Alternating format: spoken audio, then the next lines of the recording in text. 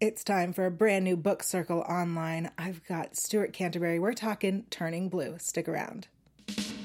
This is Book Circle Online, featuring in-depth discussion, insight, news, and commentary on all the world's leading book titles and their authors. And now, Book Circle Online. Hello, welcome to Book Circle Online. Welcome, my guest, Stuart Canterbury. Welcome. Hello, yeah, very nice to be here. I'm so excited you're here. We're talking Turning Blue, which is an adult view of the adult world. I would say, I like to say, a hilarious blow-by-blow account behind the scenes. Of course you would, blow by blow. Love it. Let's start with the beginning. You are a director and producer of adult films. That's right. What made you want to write a book? Well, you know, over the years, people have seemed to be really interested in what I do for a living. And I always thought to myself how fascinated they would be if they really knew what went on behind the scenes. Yeah. And it's not what people might think. Mm-hmm. And so that's the reason that I wanted to write it. And I think that people would enjoy it because a lot of what has been written about the X-rated industry takes an approach which is either very dark and lurid or otherwise kind of titillating. So this is a book about pornography, which is not pornographic. Right? So that's a fine distinction that I want to make. But my experience of being in the industry has been that really it's hilarious. When you think about the larger-than-life personalities and the outrageous situations that we get into, I thought that people would find it very funny if they knew what it was really like. And so that's the reason that I wanted to write it. Yeah, it's a very clean book for such a dirty world. Well, right. I mean, it's a dirty business, but somebody's got to do it, right? Right, absolutely. So you have a family. Have they read the book? No, I'm a single dad. Yeah. So I have two children. They're older now, but I did have the blessing of raising them. So I had custody of my children. Right. So I have a son and a daughter. So, you know, they're not really interested in me. So Really? Right. No, we're very close and we get on very well. And they're proud about the book. Okay, but they haven't read it. I don't think they've read it, but I don't have any objection to them. As you said, it's a pretty clean book. Right. And it takes an approach which is, as I said, comedic, and it should be fun and entertaining. But at the same time, I think it does explore some of the more serious issues that we confront. And I think in that way people will have, there's more to it than it meets the eye. And I would say that about the industry. Yeah, well, so I think the dirtiest thing about the book is the cover, and I'm going to show it because it's my favorite cover. You and I were talking a little bit about, where the drawing came from. That is a friend of mine. His name is Dino Archon, who did the artwork on that. But I wanted to say something about that because the whole notion of a cartoon that goes back, if you think about, the adult entertainment over the years. I mean, for example, the cartoons in Playboy would be the one that comes to mind. So there's a history of cartooning in the adult industry. And the other thing, and this is a personal thing for me, is that my background is in literature, actually. And I'm specialize in actually Dickens and Shakespeare, right? So it's very Dickensian to have cartoons because in Victorian literature that was a part of how novels were presented was with these cartoons. Yeah. So that kind of tickled me, and it also, in the approach that I take to the book, it's sort of, Charles Dickens let loose in Los Angeles in the adult industry because it's got all these outrageous kind of Dickensian characters and that same humor to it. Yeah, absolutely. And it's one of these really intricate covers that you look at it. I was telling you, you notice that there's a half-naked blonde running around, or I guess fully naked blonde running around, and then you look at it again, and you go, oh, wait, she's holding a vibrator. Right, and there's a lot of things that people look at it, and then they start exploring it and examining it and saying, okay, all these little details. And to me, it represents the kind of craziness which is depicted in the book of just this situation where you have the central character of the book who is a producer who is a fictional character, Yeah. but he's a high-powered producer. I find him a little bit on the sleazy side, but he always seems to come up smelling like a rose. Yeah. And he is in this constant conflict with a very big porn star who is a diva that is hell to handle. But the two of them end up making movies together, and they just can't stand one another. And all sorts of issues and situations collide around him, and the craziness of his life, right, I think is sort of well captured in the cover, because you have this guy sitting in the director's chair in the middle, and all just this zany chaos is going on around him. And I think that's sort of the experience of a day in the life of a porn producer. Yeah. Right. So the character, our main character, Travis Lazar, is that based on anyone? Is that inspired by somebody specific? Well, I'll say it's not me, and it's a composite of people. All of the characters are people and situations that I have encountered over the years. Okay. And one of the purposes of writing it was to show that that we're not demons, and the people who make adult entertainment are, like you said, I have a family. Are kind of normal people, and the girls don't wake up in stilettos in the morning. Right. You said you have a daughter. Yes. What would you do if your daughter said to you, "I would like to work in porn"?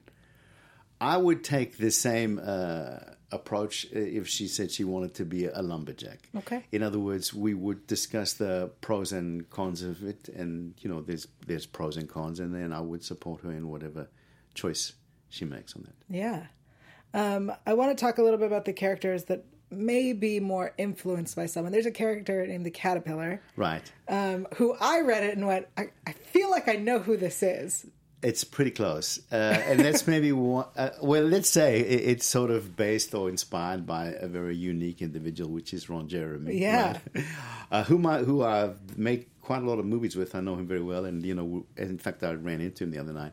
So, we're at an industry party, and so we've been friends for many years, and it's a sort of a gentle ribbing. Yeah. But actually, he did give me a blurb in the beginning of the book. He says, I'm going to find it. He says, "Turning blue is engrossing, revealing, and left me wanting more." Right, and there's also a recommendation from Larry Flint, which was nice, because I've done a lot of work for Hustler and for Penthouse. Yeah. That's so amazing that you have such a great support system in the industry. And it feels like everyone wants everyone to succeed in this niche of the industry. I think that I've been very fortunate in that, and I've been in the industry for many years, so I'm pretty well established, and hopefully have a good reputation. Yeah, better than Travis Lazar. I hope so. But I would say, whatever is the worst of me, if I could exaggerate that and put that into Travis Lazar, I think maybe that's some of the inspiration. But I wouldn't want to be. Yeah. Right. So how did you get started in this industry?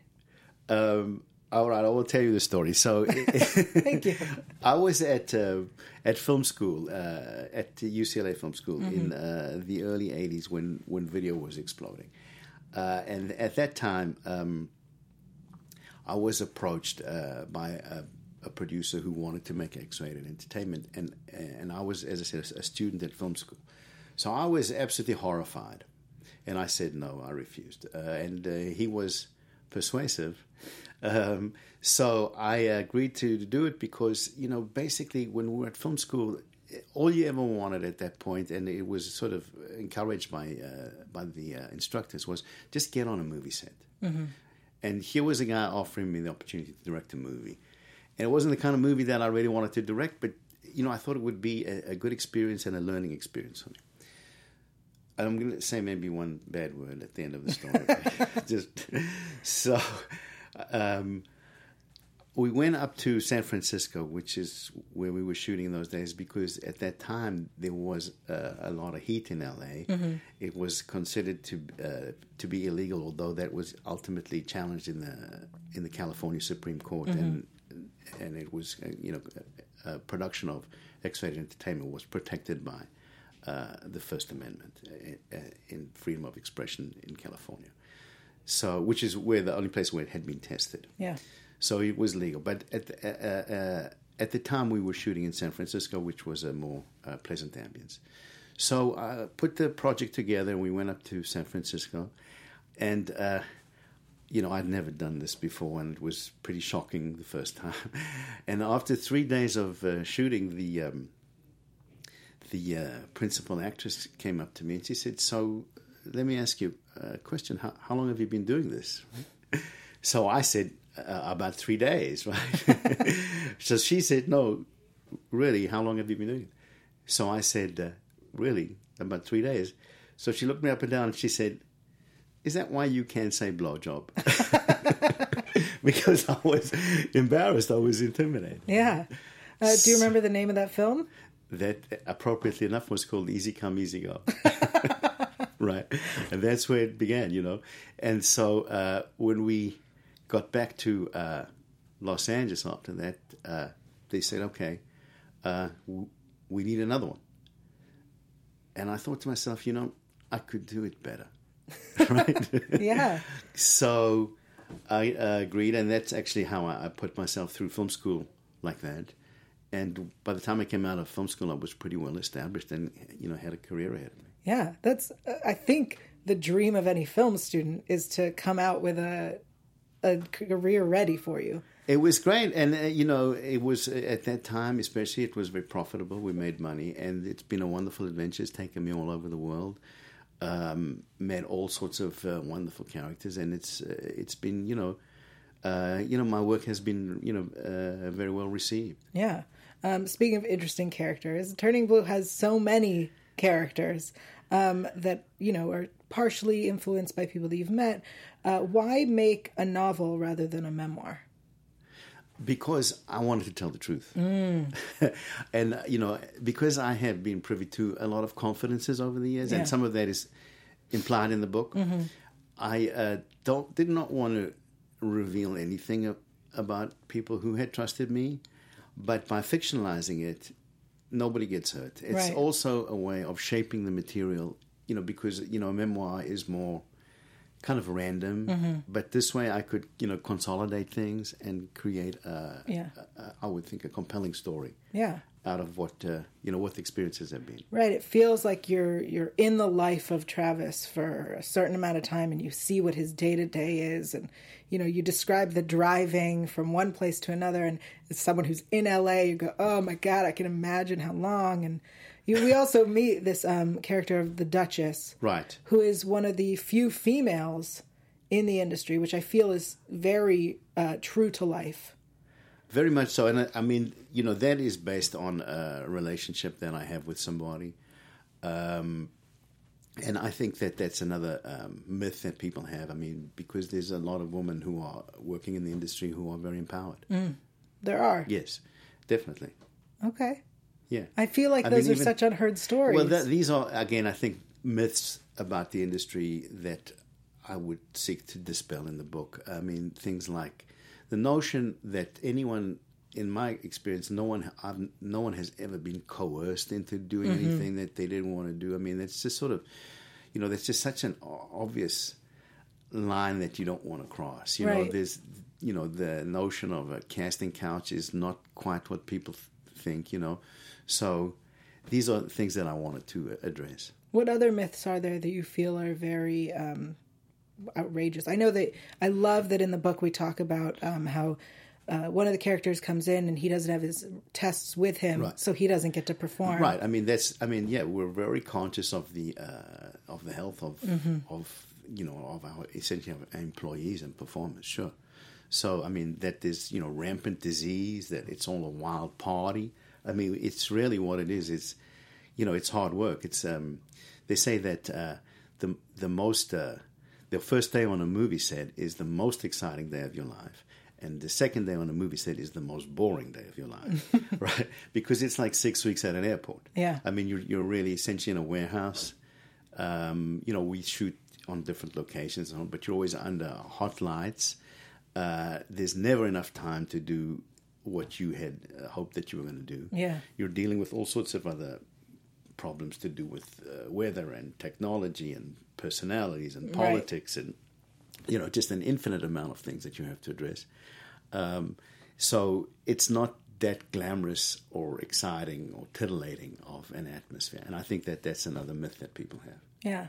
In the book, we also meet a character named Kimberly. Right. Not to give away her story, but how much of Kimberly is based on someone? It's because it's a tragic story, so we don't want to. And even though the book is a comedy, yeah, it takes, it doesn't shy away, let's say, from serious issues that one has to address in the industry. Yeah.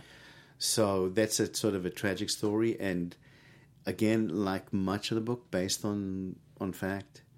And it's funny because you asked me at the beginning if there was anything that I didn't want to talk about, and I said you could ask me anything. But I think about that, and I think that was a sad issue, a sad incident that happened. Wow. And that that gives me pause. Yeah. Yeah.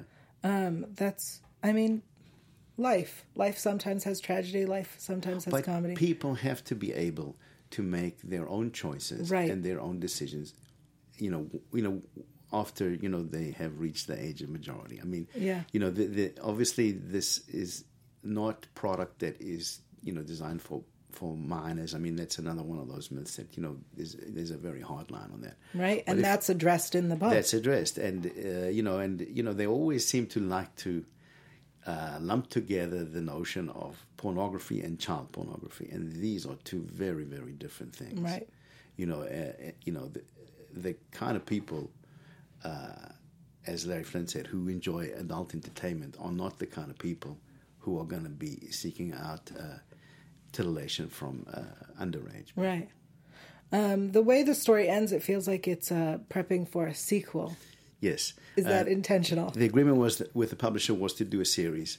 So I am working on the other two books of the three in the series. The second book is called Shocking Pink, and the third one is Working Stiff. Excellent. Right. Awesome. Well, thank you, Stuart Canterbury, for joining us. Turning Blue is available on Amazon. Amazon.com or BarnesandNobles.com. Yeah. With the beautiful cover. Thank you so much for joining us. And people can find you on Twitter and Instagram. I'm on Twitter and on Facebook, Stuart Canterbury. Awesome. Thank you so much. Very nice to be here. You too. Thank you. I'm so excited. You can find me online at yell.tv and everywhere at YaelTygiel, YaelTygiel. Thank you for joining us for Book Circle Online. From managing editor Jason Squamata, executive producers Maria Menounos, Phil Svitek, and Kevin Undergaro, we would like to thank you for tuning in to Book Circle Online. For more discussion, go to bookcircleonline.com. And if you have comments, questions, or book title suggestions, write us at info@bookcircleonline.com. I'm Sir Richard Wentworth, and this is Book Circle Online. BCO, join the circle.